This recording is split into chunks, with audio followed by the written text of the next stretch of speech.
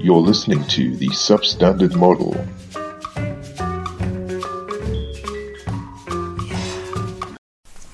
Imagine walking along a beach to meet your betrothed, and you feel a hand put firmly on your shoulder. You are then placed in the back of a van, and the next thing you see is a facility with white walls. This is to be your home. They stab you with tubes and suck your blood till you're almost dry. Your brain, running on fumes, learns to count the days, hoping that this will end. And when you've almost given up hope, watching your elixir of life pass up those clear tubes, they release you. But you are not the same. You refuse to return to your lover like this. Broken, you slump into the sea, screaming between the waves.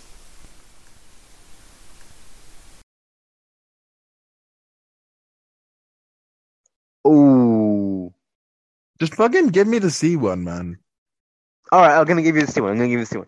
So, I failed to get a deep sea one because even though there's a lot of deep sea facts, I was going to talk about the beaked whale, then I was going to talk about the colossal squid, then I was going to talk about the vampire squid, then I was going to talk about the deep sea giganticism, then I was going to talk about the snailfish. I went past all of those in search of a better fact, and I found a different fact. Okay, forget the deep sea. We're talking general sea. And one of the things that you can find in the general sea is a horseshoe crab. Mm-hmm. So, what do you know about horseshoe crabs? They're very, very old in terms of their lineage.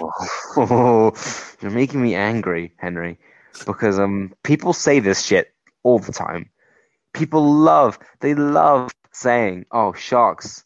You know what sharks are? They're living fossils. They've remained unchanged for centuries. Yeah, but we actually have fossils of horseshoe crabs. But the thing is, every single thing on the planet has been evolving for the same amount of time, and it's evolved the same amount. Right. So some have done a better job than others.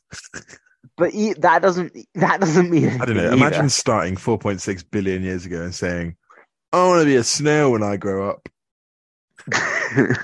I mean, the more you break it down, the less sense it makes. And basically, every time someone says, scientifically, someone said, this is a highly basal lineage to the currently accepted taxa.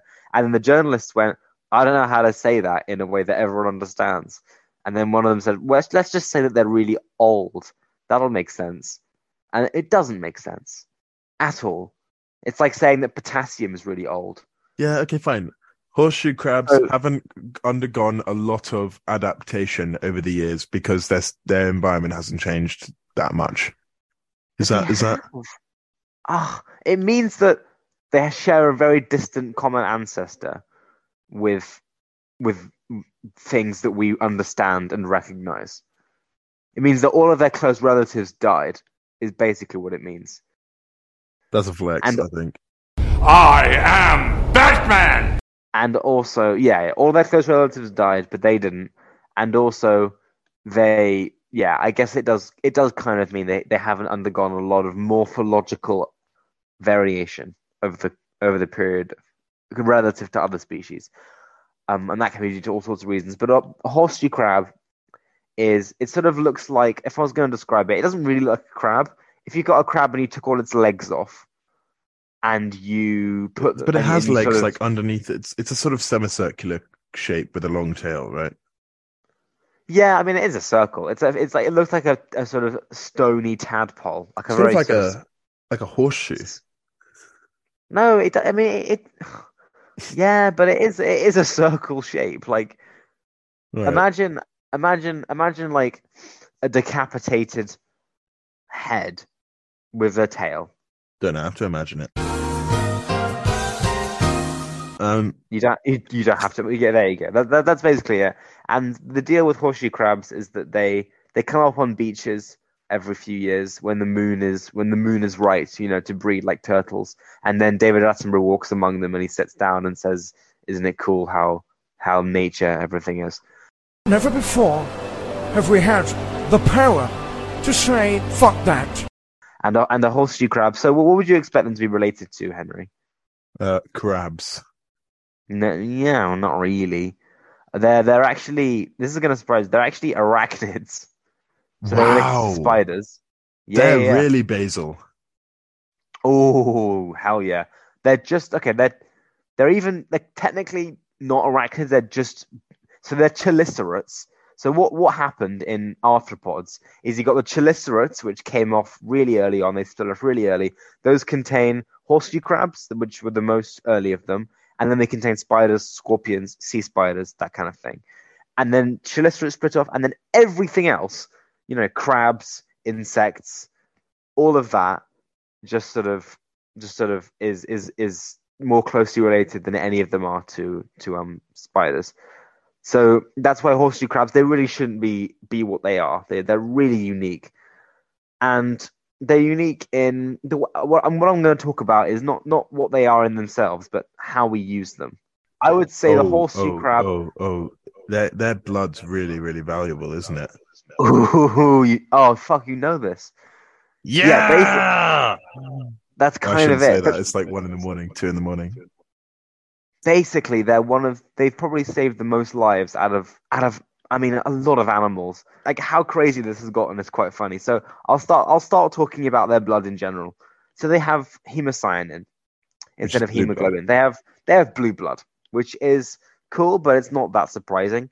Pretty much most arthropods have hemocyanin instead of hemoglobin, which we have, which is a bunch of iron molecules stuck in a ring put in a protein. And those iron molecules can take oxygen and give it back if they want to. So they can sort of store oxygen, right? It's like a little transport. So it's like a little bus. The oxygen gets on the bus and then gets off the bus. This is just a different bus. The bus is made of copper instead of iron. But essentially, it's the same system. But instead of making our blood go red, it would make the blood go blue. And that's the difference between us and arthropods. So lobsters have blue blood. Before a lobster is cooked, a lobster is just completely blue. Like, no lobsters are red. The only reason they get red is because they've been cooked. And horseshoe crabs are the same. They have blue blood. But that's not the reason that we like it. Funnily enough, the blood is so valuable because of a very, very interesting property of their immune system. So their blood has a sort of primitive version of white blood cells. So our white blood cells are we have a very advanced adaptive immune system. Which we have T killer cells, T helper cells, we have B cells, we have like lymphocytes and phagocytes, all these things that do different roles, each of which inhibits each other and promotes each other, and there's a whole system, a whole bunch of admin and bureaucracy that we have to go through when we fight an infection. But that's not the case with the horseshoe crabs. The horseshoe crabs just have amoebocytes, which are a kind of jack of all trades type white blood cell. And they're not quite as advanced as that, but they do produce a particular chemical which is extraordinarily useful. And this is a chemical called limulus amoebocyte lysate. And limulus... So the amoebocytes are the kind of cells that we're dealing with here. And limulus amoebocyte lysate is essentially... Well, it's not necessarily what it is. It's more an extract of blood that contains a few different chemicals. Particularly it has something called recombinant factor C, and there's a bunch of stuff inside the amoebocytes which allow them to do what they do. And what they do is they react with endotoxins. So I'm going to slow down because I'm saying a lot of jargon. When you have a bacteria in your system and you're being infected, they do a lot of bad things. They get inside your cells and they kill your cells, and they also produce toxins, which are chemicals which go into your blood, and they mean that a lot of your cells just die, even if they come in contact with the toxin. The bacteria doesn't even have to be involved. So it's bacterial toxins. It's bacterial toxins, right? But an endotoxin, endo means inside. So an endotoxin is more a way of referring to a toxic chemical which is attached to the bacteria. So it's like basically just another big problem with the bacteria. Most bacteria have a kind of endotoxin, and they use it to kill your cells directly. It's like they're stabbing them instead of shooting them. Like they attach these toxins to their cell walls, they're synthesized during their cell wall synthesis, particularly in gram-negative bacteria, Right. which are a certain kind of bacteria that are classified as just gram-negative. And it's just a new and exciting way that that bacteria are allowed to kill our cells.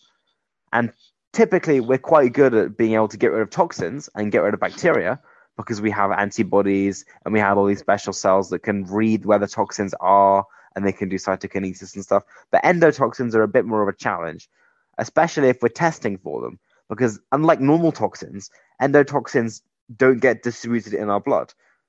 So we can't measure the blood and look for them. We have to test for them directly.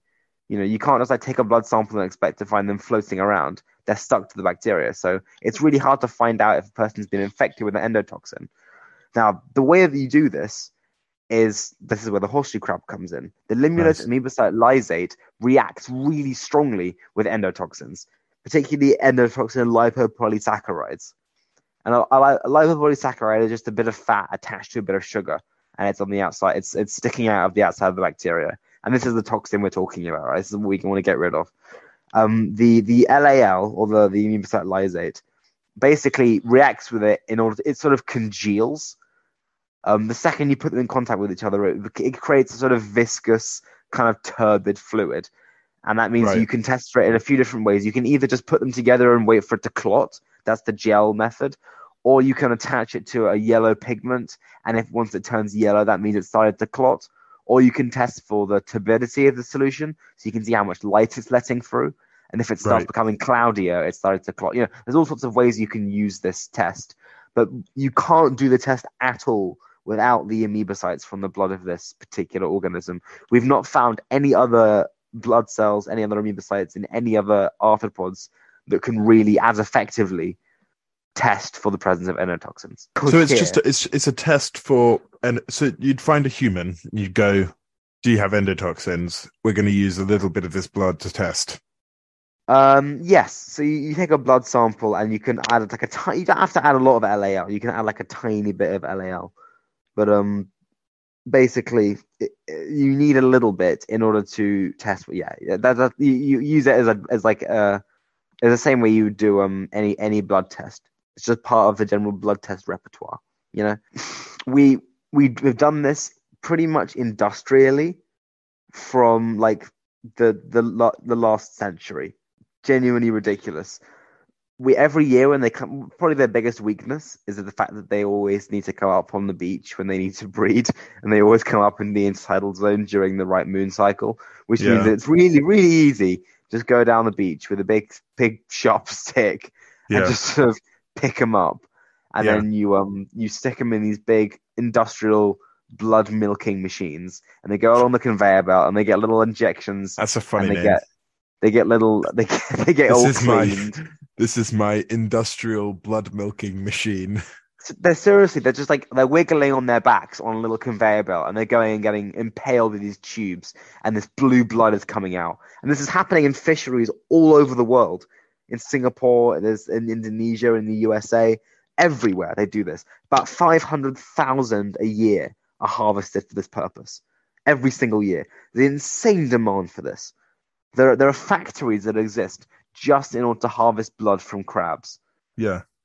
It's insane. And they can't take too much blood from it because they don't want them to die. For a long time they've been trying to keep the population around because we want to do this sustainably. So they take about maybe 3 to 15% of the blood, which sounds like a lot, and it is a lot. 3 to 15%. Yeah.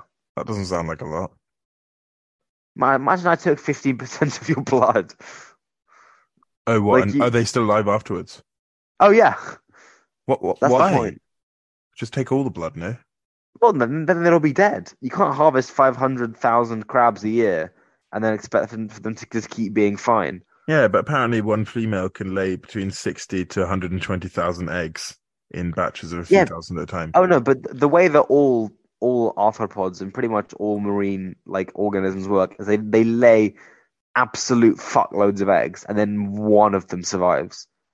The thing is the sea is such a horrible place that every larvae of every arthropod ends up just being plankton for a bit. And if you're plankton, your life is not good. you're probably going to get eaten by either a bigger plankton or like Yeah. something that eats plankton. There's sort of So like, I mean, one blue whale, just sort of gulp, breakfast done, right? And that's like yeah. Holocaust levels of plankton death. Do you know what I mean? In one go. There's a very high risk to being a microscopically tiny, free floating organism in the ocean. So Don't do it, kids. most animals have evolved to just create an insane amount of children in the event that potentially a few of them survive. But that does mean that Victorians did the same thing. Victorians did the same thing. it's yeah. The ocean is very Victorian in that sense, which means a couple things. It means that often, like often you don't get any of them surviving, so the species kind of dies. But also, you only need a slightly better year than average, and suddenly you have 1,000 times more of this sea creature than you usually do. Yeah, it'd be a very 'Cause, different like, version of the island from last episode, where oh yeah. It's the- it's yeah, tiny changes have huge like. Well, no, it's sort of a similar concept. Like, let's say you're 1% more conducive to like having baby seahorses this year. Like the world is 1% kinder to baby seahorses. You now have 1 million extra baby seahorses. yay. So that's kind of how they really hedge their bets. And horseshoe crabs are among them. So don't get fooled by the fact they lay so many babies. They are still kind of in trouble.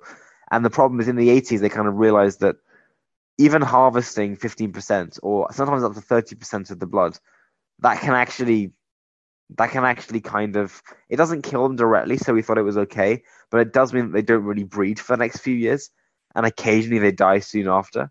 Oh, really? What, after they lose almost a third of their blood?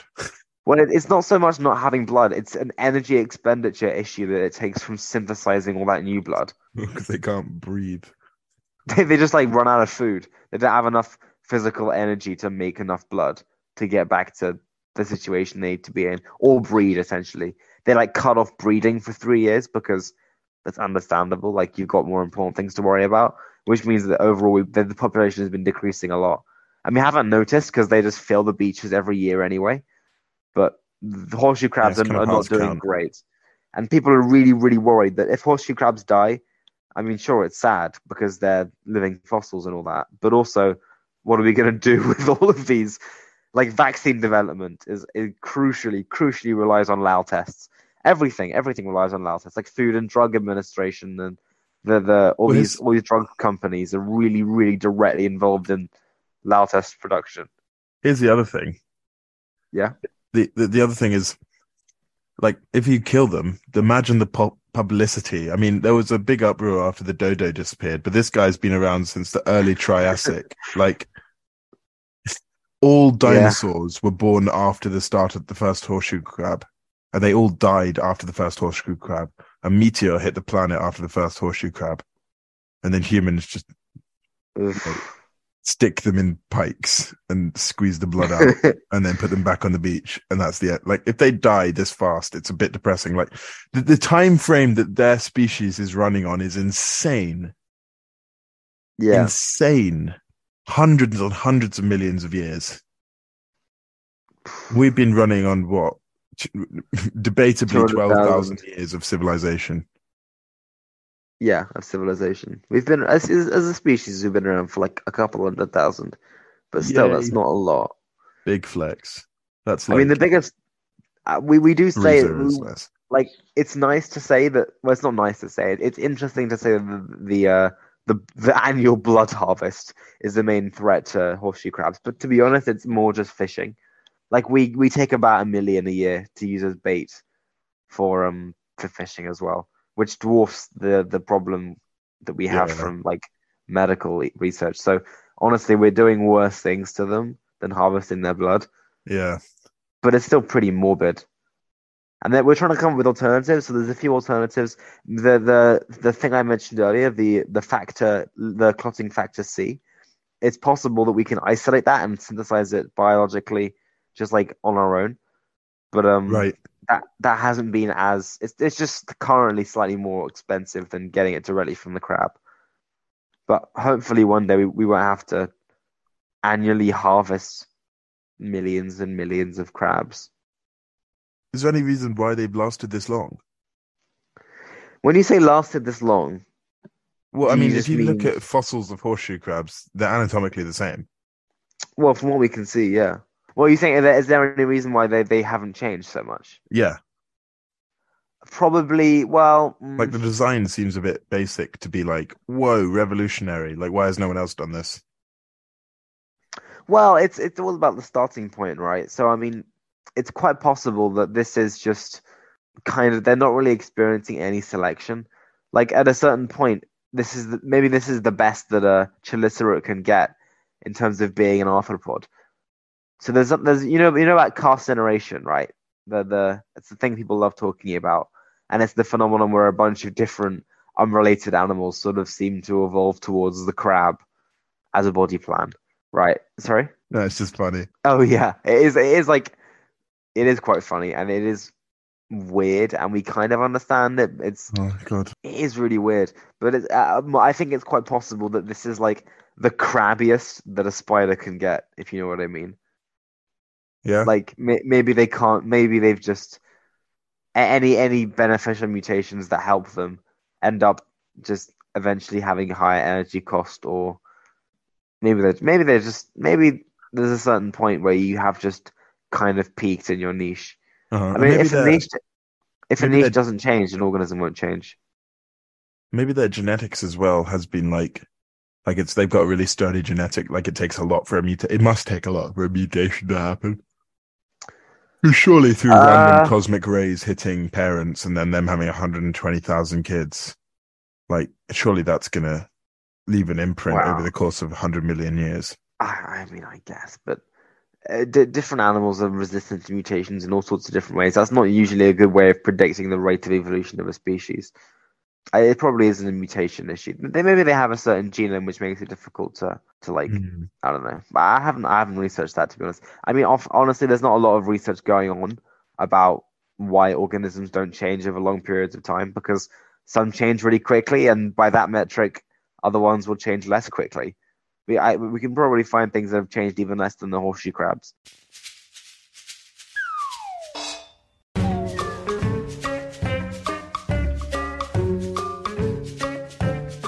You're listening to the Substandard Model.